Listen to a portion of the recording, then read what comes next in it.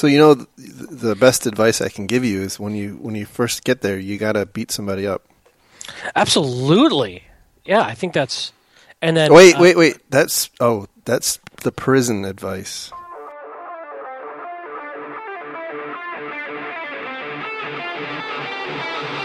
This is episode 99.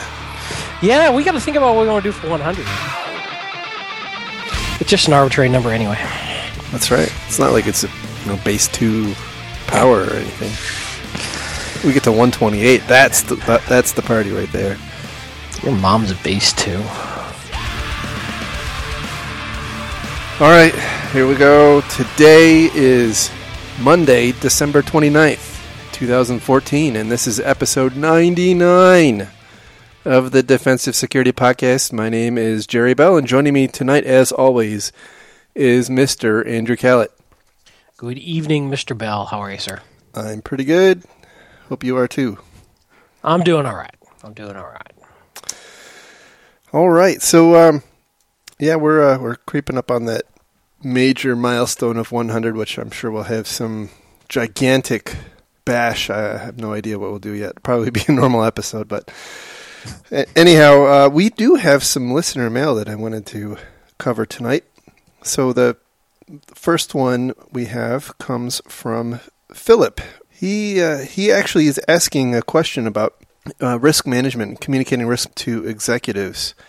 So in particular, I guess he ran into a situation where he was at a store, a neighborhood grocery store, and the POS terminal they had was kind of leaking information about what operating system it was using and things like that. And apparently Philip tried to talk to the manager and let them know, maybe you want to be a little more on the down low about what's running on your POS terminals there. And the ultimate question is, how do you communicate those kinds of maybe nuanced concerns to non-technical executives? And so this kind of rolls up into the bigger risk management discussions with management and executives. And, I think from my standpoint, we've talked about this in the past, the most important thing is being able to communicate in business terms.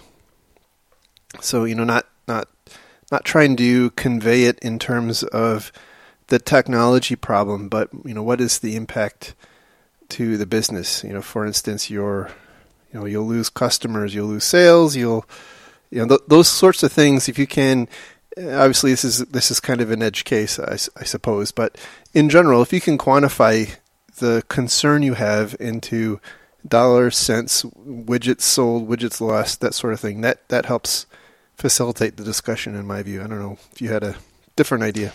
Yeah, I think taking just one step back, part of the challenge here is when you're especially approaching someone like this is they aren't necessarily in a frame of mind to hear what you have to say, regardless of how you present it. Random manager dude at a store got 1,000 problems, and you come to him with some weird nerd thing, and it may not even resonate. It may just bounce right off him, no matter how you present it. So, True. I think part of the challenge is approaching someone who may care, right? And maybe that's a timing thing. Maybe that's an approach. Maybe that's an individual. But, part of the challenge is you've got to find somebody who would at least listen. And the situation here, if you take a step back and look at it from a societal standpoint, you as a customer, although you have that customer and they have the management relationship, you have no relationship or authority or respective position in an IT role. So it's difficult to have that conversation when you are not in any sort of position of respect around that particular topic. If you came up to them and said, "Hey, you've got some spoiled produce on aisle 7," they'll hear that from you because that's the expected role that you're playing in that relationship. When you come up to them and say, "Hey, you got some bad shingles on your roof," they're going to look at you like, who are you and why are you telling me this? So I think that can apply in a bigger picture too of a role in in corporate America. And not that it's a good thing to do, but I think a lot of people filter based on expectations. So if I'm a CISO and I've got a secretary talking to me about a random IT security thing, that if I've got a little bit of arrogance or I'm busy or I'm not open to that, I may very quickly brush that by, as opposed to somebody who's on my InfoSec team. I don't know. I'm kind of rambling here, but no, I think you're right on, and you hit on an important point, that this is, especially communicating in this kind of circumstance, and even more broadly, like you just described, there's a lot of psychology here. It's not necessarily a simple matter of an information security problem. This is, a social science kind of, or social psychology kind of a problem. Another piece of advice I'd throw out is to make it about the person, and it is helping them out rather than trying to avoid loss of their customers, right? So, this kind of goes a little bit in starting to stray into to the area of social engineering, right? And how do you get people to trust you and pay attention to you and those sorts of things. And one of the, I think you brought up a really good point, that people have an expectation about what your role is, and I think that's certainly true. In my view, you can help mitigate that a little bit by, again, making it about their person, about that particular person. You might lose some money if you don't, because of this particular problem. Not you're going to piss off a bunch of customers, or you're going to lose customer data. You basically want to be seen as trying to help that person. Hey, you dropped $20, or hey, you're trying to make it about them. That's that'd be my bit of advice. Yeah, the other thing that I think it's good, and the other thing that occurred to me that also why it may be difficult in this particular example is maybe this is something this person has no control over. And, this is all set at corporate, and corporate decides all that, and that's not my thing, and I got enough to worry about. Go talk to corporate. Kind of mindset. Which is not necessarily a good thing. Or it's outsourced. I mean, we've talked about a lot of, I don't know how it is where Philip lives, but here in the States at least, this is it's not uncommon, especially for the smaller companies, to have outsourced that stuff. So, there's somebody else owns and manages those systems. They just, their employees just use them. So, you don't know. It's a good point. So the next bit of mail we have comes from Chris, and Chris is asking about steganography, and if we, either you or I, have ever seen steganography or steganographic techniques used in a breach situation, basically to aid exfiltration. And I would say the only one that I'm aware of, and whether or not you consider it steganography is tenuous, right? But exfiltrating data through DNS, I've seen that. But yeah, is that technically steganography? No, not really. Yeah, it's really just a covert channel. But yeah. as far as credit card numbers being encoded in in porn pictures, no, I've never seen that. Yeah, it's a clever technique. I've never really, that I can think of off the top of my head, seen it in an active situation. I think part of this is because data's gotten too big to really effectively hide well in pictures or audio files and that kind of stuff. I don't know. It's one of those fun things to play with, and it's a neat proof of concept, but I've very rarely encountered it in the wild. Yeah, and I did a little bit. I mean, I didn't do a ton, but certainly went back through all of the things I've read, and I can't remember having ever read of any circumstances where steganography was used in a breach. But you know what? Hey, one of the issues is I think it's probably a more advanced technique that you would see being used again by more advanced attackers who are probably a lot less likely to be caught, and therefore maybe it happens all the time and Right. we don't know about it. Yeah, I was just thinking that. Maybe it's just so good they just don't get caught. Right. So, Hard to say. But, it's I would say that as it's steganography is probably one of those areas where as organizations become more mature in their ability to detect data leaving out the door, that's quite possibly one of the new horizons for the bad guys. the other thing I'd say is there's so many other ways to get data out. Why go to all the trouble of steganography? Well, that's a good point, and it's also a pretty low bandwidth option, and like you said, it'd be really difficult to encode 100 terabytes of Sony data steganographically. It's sexy and fun, but why go harder than you need to go? Well, exactly. And then the last email we got comes from some listener in Germany, and Chris followed up from our last episode where we talked about the report from the German, I think it was BSI, the German Data Protection Agency, and the report was actually written in German, and Chris actually did us the kind favor of translating the portion that relates to this attack on the steel plant. And what was really interesting to me, what struck me, is that there was a whole bunch of hoopla made, a whole lot of news articles written about this. And when you actually read what is in the report, there's not much. It's pretty sparse. So, I'll just kind of read it verbatim. So, situation: targeted attack on a steel plant in Germany. Method: via spear phishing and sophisticated social engineering, attackers initially obtained access to the office network of the steel plant. From there, they successively worked their way into the production networks.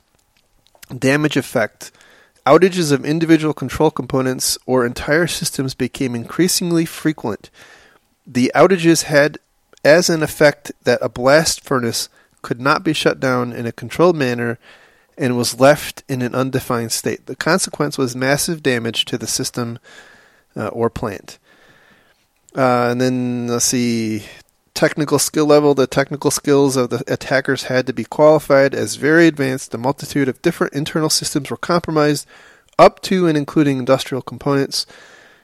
The technical knowledge of the attackers was considerable not only in the field of classical IT security, but it also extended to detailed, specialized knowledge about industrial control systems and production processes that were in use. If you take it as gospel, right, it does sound like they actually got into the industrial control systems themselves, which is non-trivial. But again, there's not enough detail to really say much. So we still don't know, exactly what they did. What was the actual attack? Did they intentionally modify the logic in the industrial controller, or did they just trip over something and screw it up? Like inadvertent DOS, right? Right. They just messed up the machine that controls it, and as a result, they couldn't control it, and bad things happened. Yeah. So we appreciate the translation, though. That's definitely very handy. It was awesome. So, thank you much, and as always, if you have any thoughts or questions, send us an email. We do read them. So, getting into our stories for this week, the first one, obviously we have to start with Sony, because hey, everything's about Sony right now. And this first story comes from the Security Ledger, and the title is "New Clues in Sony Hack Point to Insiders Away from DPRK." And this is kind of a rehash, I suppose, of a report. I don't know if it's really a report, but a press release, at least, by Norse, whose researchers did some analysis of data that was stolen as part of this breach, which included some data about terminations. So apparently there was a layoff back in the first quarter or early second quarter of 2014. And they looked through the roster of who was laid off and found apparently an unnamed woman who they describe as having the means and motive for pulling off this kind of an attack. And they apparently chased her around on the internet a little bit, looking at where she was hanging out, and they I guess have identified, I think, 5 other people, including other than her. I don't think these other 5 people were tied to Sony, and they don't actually say how they came to suspect these other 5 people, but they did mention that there was some conversations between these other 5 people and this unnamed woman about a server which was an apparent source of some of the malware that was seen. So, it's kind of a weird thing. They do go on to say that they're not claiming this is really credible information, which is interesting because it's at the same time is very, very specific. They're kind of saying, we think it was this lady with these 5 other people who were effectively getting retribution on the company for this layoff. And by the way, these other people are probably mad at Sony because we think they're aligned with the Pirate Bay or something like that. So they have motivation as well. And who knows? So apparently they have handed over their information to the FBI today, and it will be interesting. Now, I will tell you, this obviously everybody and their dog is talking about this Sony story right now, and a lot of people are really becoming convinced that it's not North Korea that did that, and I think that's probably a fair assessment. Although I will tell you, if I were North Korea, I wouldn't want people really to be able to tie it back to me either. But I will say that I'm really skeptical about some of the comments they make in this report, like, that it would require an insider to be able to have the level of knowledge about the internal networks and where the important servers are and the credentials in order to pull this thing off. Not true. Exactly. So I have a hard time reconciling in my mind how a company like Norse would make an assertion like that. Yeah, so backing up just a tad in the story too, a lot of this is incredibly circumstantial and coincidental, what their findings are. Clearly, Norse is kind of in a bit of a startup phase. They're a threat intelligence vendor.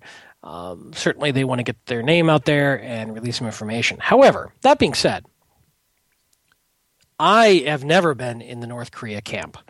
And I've been very vocal about that, and to the point where I have now bought into that theory so much that clearly I can never change my mind regardless of facts. But that being said, I still feel something that started this early on, long before the interview came into the picture, which I really do think is a red herring, was much more personal, and some sort of blackmail or extortion was going on. If you look at the very first communication on the blacked out desktops, it was about demands that we have made for Sony management. And we have never heard what those demands were. So the concept of an insider being involved somewhat fits that narrative to me. Especially when you look at the volumes of data that were taken out. External hard drive is a much more viable mechanism for doing that. Now, that being said, I don't put any more stock in the Norse stuff than I do anybody else's. just by the fact that they're Norse, or it better fits my version of reality, whatever. It's interesting. I guess what I'm saying is that it somewhat backs up my gut feeling. I shouldn't say backs it up. It somewhat flows with my gut feeling of what truly motivated this attack. But I don't know if they're right. But I just don't. I still don't buy the North Korea over the interview. I think that is the mainstream media jumping all over this, the feds and everybody else getting involved, and not looking at the initial communications, the initial facts. The interviews had nothing to do with it until days and days and days later, and they said, "Oh, and in addition to everything else, don't show the interview." You know, I gotta say, if it pans out not to be North Korea, you know, if it is this what do they call her, Leanna, or they gave her a code name, but if it does turn out to be that person and no way associated with North Korea, all I got to say is, holy crap, what a mess the U.S. made, the U.S. government made. And which is why I don't think the U.S. government will ever admit otherwise. Well, that's a good point. That's a good point. Now, I guess there's a couple of other things that I'll bring up. You know, I think one of the initial things I read about was somebody did an analysis of the file dates, the time and dates of the files that were dumped, and they looked basically at the size and the date, and they basically figured out that it was roughly the speed of USB 2. Interesting. I had not seen that report. Yeah, actually, I think it's referenced very briefly in here, and I think that was one of the early Norse findings. But you know, there's another explanation for that, in that, you know, they may have had that on a local. They may have already copied all that data to a local system, and they made their own, you know, separate copy onto another device before uploading it. So, you know, that's not necessarily a home run, you know, attribution element. So, you know, we just have to be kind of careful. The other thing we don't know is how long it took them, right? So and it's said somewhere in here, you know, that they're kind of implying that all this happened in a very compressed time frame. But I've not really heard anything that describes how long the actual attack took place. You know, we know that the malware that did the wiping was compiled, you know, a day or two before the actual attack happened, or before the systems were wiped. But we don't know, you know, over what time horizon was the data exfiltrated.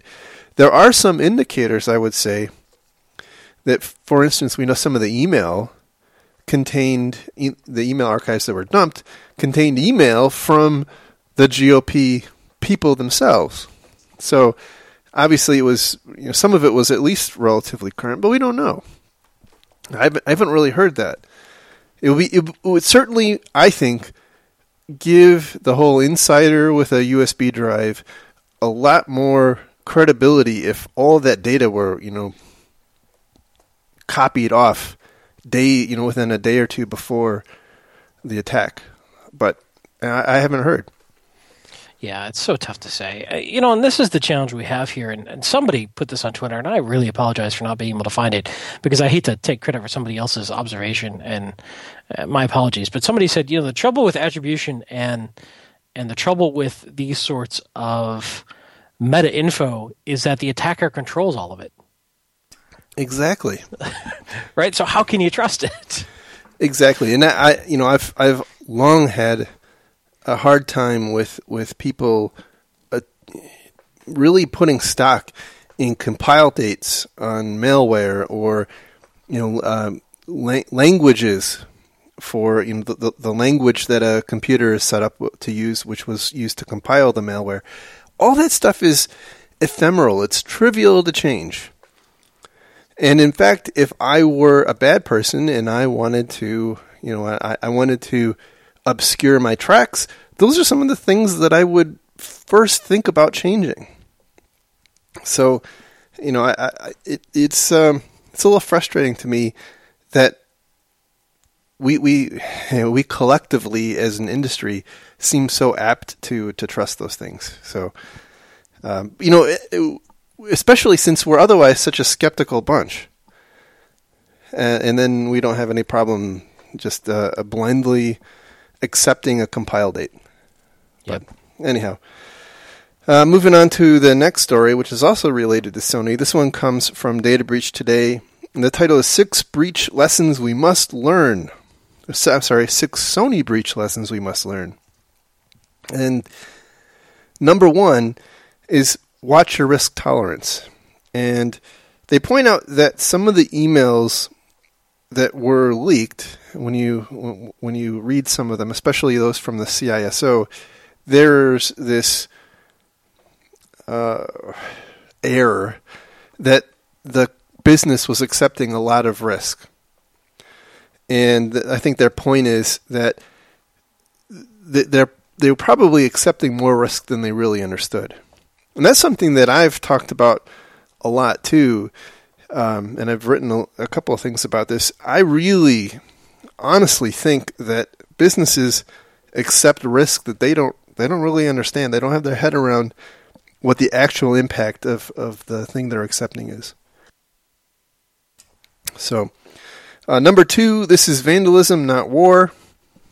I think that's a pretty cogent, sane statement. Number 3, although I don't necessarily think that's a lesson as much as a statement. Number 3, data exfiltration must be caught. I.e., how can it be that hundreds, tens or hundreds of terabytes of data were exfiltrated without being detected? Wow. And by the way, that goes even for a USB drive, right? Data wants to be free, my friend. That's true. That's very true. Number 4, we're all vulnerable. So, we need to be... Oh, go ahead. I just want to jump onto that because a lot of people say, yeah, I may be vulnerable, but who would come after me anyway? So I would say we're all vulnerable and we're all targets. Yeah, potential targets. Yeah. There's a lot of people who believe, well, I've got nothing worth hacking anyway. And I think that's a faulty belief. Right, because, there's multiple, there's lots of different economic, not in the financial sense, but the reasons that people might go after you are varied. And so if it does turn out that Norris is right, it wasn't an economic incentive that Sony was targeted. It was, and they had an axe to grind. And now they want that company dead. Yep. So that's, you have to be cognizant that just because you don't have, super secret stealth fighter plans, that you could still be, you're a grocery chain and you could have fired the wrong person and now they're going to be hell bent on taking you down. So be aware. And hey, there you go. Number 5, be aware of the business impact. So I think that kind of goes back with number 4 a little bit, but again, understanding what is the total impact that you have to lose, right? Because their point is when Sony compiles all of the costs associated with this thing, it's going to be outrageous. And they make the point that it's not clear if Sony were an independent, if Sony Pictures Entertainment, which is the entity that was targeted, it wasn't the bigger Sony. If they were not if they were not part of the bigger Sony umbrella, would they or would they not be able to survive? And that's not a question we can answer, but it's it's something to think about. And number 6, these incidents make us all look bad. And I think that's probably more true, especially with this particular case, probably more than anything else I can ever remember. It is all over the news. I mean, it's on every single news channel. I guess it's subsiding a little bit right now. But because Sony is an entertainment company, there's this really big clash or crossover between information security and pop culture news. And I really think this is not doing our industry a great service. I also think that depending on what happens over the next couple of months and what finally shakes out as the root cause of this thing, I forecast that we're going to see another Edward Snowden-like witch hunt in boardrooms across the world. Where with Edward Snowden, the boards of director all over the world went on a witch hunt. Trying to figure out how do we keep our confidential data out of the hands of those dirty contractors. And it was a red herring, Yeah, absolutely. And there's a fundamental assumption that contractors are inherently more likely to be malicious insiders than employees, and I'm not sure that's true. Well, exactly right. We collectively spent all of this effort chasing after, kind of a non-issue, or really not the right issue, I should say. Yeah. And I fear that we're going to see that in the wake of Sony too. I guess it depends. I guess it depends on what the narrative is. And this is the interesting part of the narrative being it was North Korea. That takes a lot of people off the hook. Because what are you going to do? The assumption is that if it's a nation state, it's nigh impossible to defend yourself, and you just run that risk if you're out in the big bad world. I don't know that narrative will change, but if the narrative is it was a malicious insider and a bunch of malicious hackers, that changes the fundamentals of responsibility. And rightly or wrongly, the assumption is, well, you should be able to defend yourself against non-nation state hackers. Absolutely. I think it goes. I think the conversation turns from oh, poor Sony, there was nothing you could have possibly done, to Sony, you shot yourself in the foot. You hired a bad person. You have bad security. You should have seen this coming. What did you do? Look at the mess you made. And I really think that's how that conversation will change.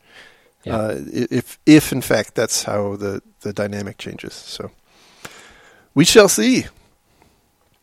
So our next story, moving away from... One other thing I'll say is, let's look back to the fact, too, that we still don't know what the initial attack was, the initial vector and the initial exploits. We have no idea on Sony. Or if there were any. Well, there had to have been at some point just to get the dropper out, or the wiper out there. Well, and to gather all the information. Are you implying that the initial gathering all that information was by somebody with appropriate privilege? It certainly seems, again, assuming that the Norse idea is accurate, just for the sake of argument. Sure. I don't think you would find much in the way of an initial attack vector. Okay. Most likely they didn't terminate her account, and she still had access. And that nobody ever changes admin passwords because that's really hard and painful, and who wants to do that? So, if in fact that's what happened, versus an external party coming in, which is probably still relatively easy to do with a phishing email or whatever. I bet you, it was pretty simple. Indeed. Because the thing, the wiper was itself a worm, right? So all they needed to do was launch that sucker on one computer, and it was off to the races. True. So, anyhow, moving on to our next story, which comes from the Register. The title is ISC.org website hacked. Scan your PC for malware if you stop by. So ISC is not the Internet Storm Center. It is the Internet Software Consortium. I think that's what it stands for. Internet Systems Consortium. and they are the group that makes Bind and the ISC DHCP server, and among other things, I think. And their website had been hacked and was serving up an exploit kit. Awesome. Yeah, and so the initial concern, I remember when this happened, the initial concern was, oh my God, DHCP, the DHCPD and Bind were, holy cow, were those modified and now rogue copies are roaming the internet. And in fact, apparently that is not what happened. ISC.org apparently runs WordPress with maybe some dodgy plugins. And I'm going to guess, based on what's described here, it sounds like that recent Slider vulnerability where there was a worm running around compromising WordPress sites that had that plugin installed, and so it's and in fact I think their chief security officer, ISC security officer, said that it's not clear that they were actually targeted. It looks more like they were just exploited by a bot or something. So, but again, I think this goes back to the point that ISC.org is something that your sysadmins are probably visiting, and now you have here is an example where they're visiting a legitimate site and it's serving up an exploit kit, and if they're running with admin rights, domain admin privileges, you potentially have a really big problem. I don't specifically know, and I don't think they know either, what the malware that got pushed down did. But here's an example of another case where these drive-bys are becoming a lot more problematic. And I'm not going to say these were targeted, but you can imagine a situation where this would be a great way to target a certain demographic. So, anyhow, moving on to our next story. It comes from Dark Reading, and the title is "Attackers Leverage IT Tools as Cover." This is a really pretty good article for everybody to read, and they interview a couple of different companies. And I think it was NeoHapsis, I believe, was one of the primary groups they interview. And basically they're talking about how they are forecasting more and more attacks to leverage, I guess for lack of a better word, off-the-shelf administrative and security tools as part of the attack chain. And so we've seen that for a long time, or at least I've seen it for a long time, where the bad guys were using things like PSExec and RDP. But they're pointing out that, hey, it's not inconceivable that we would see attackers using antivirus to look for credit card numbers in memory, or to use your IDS system to build a map of your network, and so on and so on, and using your patch management system to provision malware, which, by the way, is best I understand, is what happened in the South Korea attack from last year. So, and there was talk of a software distribution server being used to target. Yeah, that's a good point too. Yep. I don't know that we ever got that confirmed. Let me be careful there, but I remember there was a rumor going on that there was a software distribution server used to push the malware out to all the POS boxes. Right. So I think this is a good thing to read, in that we generally are building up a pretty significant infrastructure of tools to help protect our environment, but we have to be cognizant that those tools can be used against us if they're not properly protected. And so anyway, give that a read and think about how that might apply in your specific environment. I think we'll be talking about this some more. Certainly, I've seen this sort of thing manifest itself in some breaches. So it's not, I think this isn't a future forward-looking statement. Some of it, I think, is a little fanciful, like antivirus looking for credit card numbers. But hey, anything's possible. Well, it seems like DLP would be a better fit for that, but well, I don't think DLP usually looks in memory, so I think that's probably why. Yeah, okay, yeah, that's true. Yeah, I suspect that's why they're. I was just thinking on the line for whatever reason, but you're right. And then the last story we have tonight comes from back at the Register, and the title is J.P. Morgan Chase Mega Hack. Love that. I wish they would have called it a mega cyber hack. Then it would have been even better. Was a simple two-factor auth fail, and this stupid story, and I say that with all due respect to everybody who was involved in the reporting of this story. And we all know what all due respect means, right? Right. But anyway, it's a really odd story. They're basically saying, "Oh, we had this huge hack," and at the core of it was we just forgot this server. We just, we had been going through our environment and rolling out two-factor authentication, and we just forgot that server. And what do you know? That's the server that got hacked, and bing, bang, boom. Oops. It was, it was just a mistake. We just forgot to install two-factor. But I call shenanigans. Well, let's first back up for a moment and say that this narrative is a common narrative that we hear.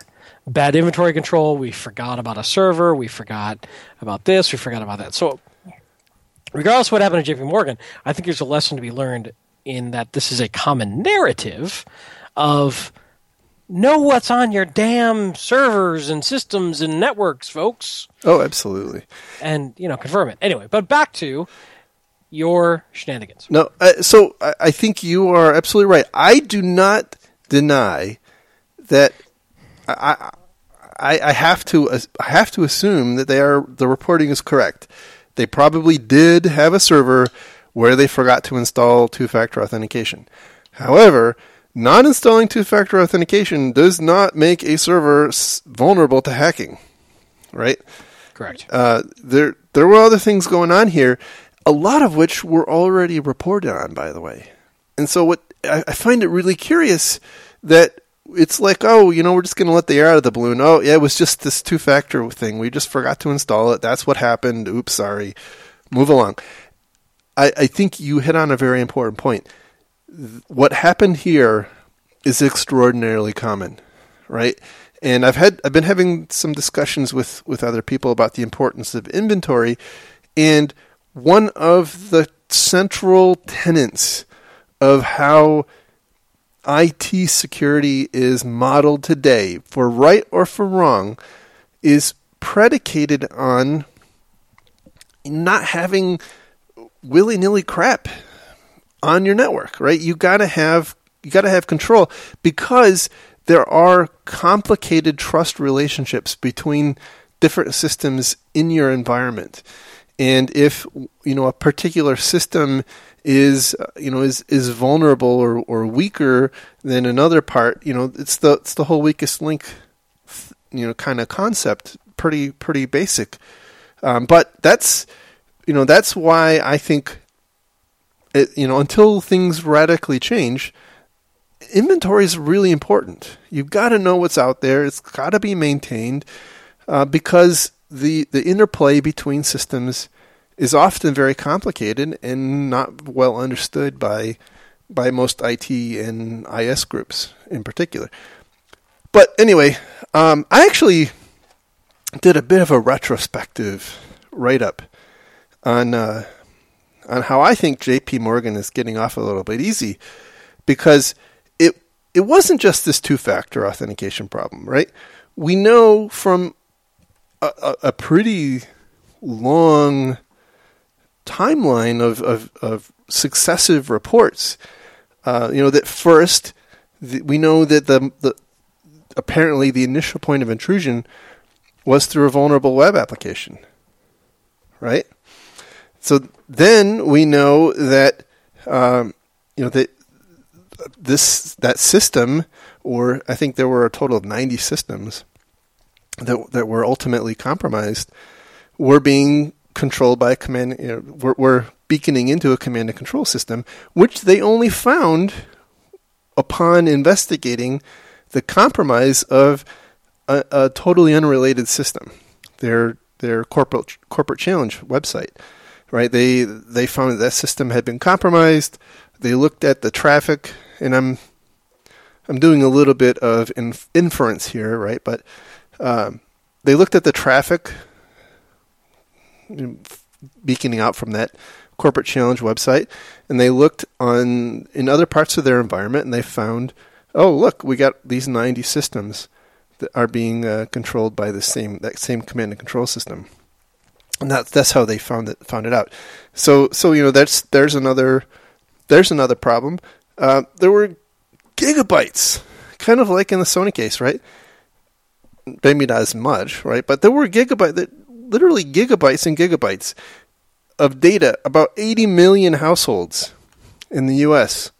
were stolen and not detected. And so I say to blame this all on a missing two-factor authentication is really, giving a disservice to this. And the reason I bring this up is that in every breach that I've ever been involved in or seen or read about, it isn't one thing. It's never missing two-factor authentication. It's a chain of things that happen. Either they're intentional or they're accidental. But, there's always a long train of errors or problems that result in these really big breaches. And I think we often miss that context. It's almost like a chain, perhaps like a kill chain. Well, no, you hit on a good point, and honestly, that is exactly the same way people talk about aviation disasters and aviation accidents. Is the exact same context. There is a series of events that lead to an aviation issue, and if any of those can be stopped or solved or avoided, the entire situation would have been avoided. So it's interesting, the parallels there. But yeah, I concur, Doctor. That's all I can say. Here in the U.S., there was a TV series called Modern Marvels, which I'm not sure if it's still on or not. But they had for a period of time, they had a kind of a segment of dedicated shows that they called Engineering Disasters. And it occurred to me, and I watched those probably 10 or more years ago, but kind of reflecting on it now, all of those engineering disasters, whether they're bridge collapses or buildings falling over or what have you, they all have that same problem. Man-made disasters tend to always have this kind of a chaining type problem where there's lots of opportunity for it to go right, but we tend to snatch defeat from the jaws of victory, and I think we need to, as defenders, we need to figure out how to better leverage that. So that's I guess that's where I wanted to drive that point to. And by the way, I don't bring this up to berate J.P. Morgan, right? I'm more berating the reporting of this.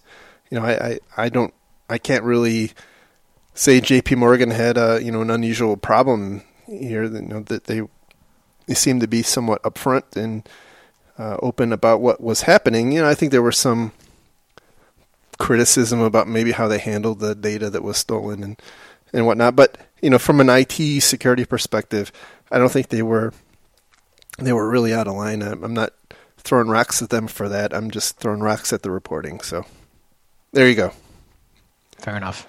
And that is the last show of 2014. Hey, before we wrap up, I do want to make mention of a bit of a somber topic, if you're okay with that. Have at it. So, some of our listeners probably know this, some may not, that somebody who was very, very active in the information security community was killed yesterday. Very good friend of mine, Michael Hamlin, was killed in an automobile accident in Texas, visiting family. He lives here in Georgia. His wife was with him in the vehicle. She sustained some injury, but nothing life-threatening. She'll be fine. Michael had been kicking around the information security community for a long time. He worked at Security and Vigilar and maybe not Vigilar, sorry, but a lot of early information security community companies here in Atlanta. Worked for IBM recently as part of the X-Force team and just recently took his first CISO role. So brilliant, talented, amazing guy. Very good friend, will be deeply missed. So just wanted to make mention of that.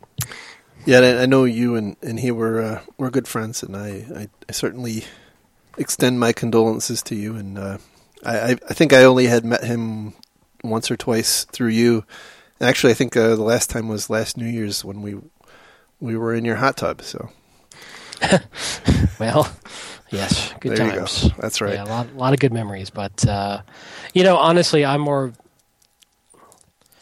thinking about his wife and his family than me at the moment. But thank you. Absolutely. So yeah, I'm not my usual cheery self on the show today. I apologize for that. No, understand, and again, sorry for your loss, and sorry for everybody who knew him. And based on what I saw on Twitter today, he was very well liked and known by many. So, yeah, he's been around. He was part of Conshoto, the original group that did the Capture the Flag competition at DEF CON. I mean, I can't do it justice, but he's definitely been a contributor to the information security community for a long time. Yep. All right. Well. Hopefully next week we'll have a happier note. But in any event, if you have any thoughts or opinions or questions, send us an email to info@defensivesecurity.org. You can find the website and show notes and all of our previous episodes and whatnot on our website at www.defensivesecurity.org. You can follow the podcast on Twitter @DefensiveSec. You can follow Mr. Callett on Twitter @Lurg, and you can follow me on Twitter @MaliciousLink. And with that, we will talk again next week with our grand episode 100 spectacular. Take care, everybody. Have a good week. Take care. Happy New Year. Yeah, Happy New Year. Bye.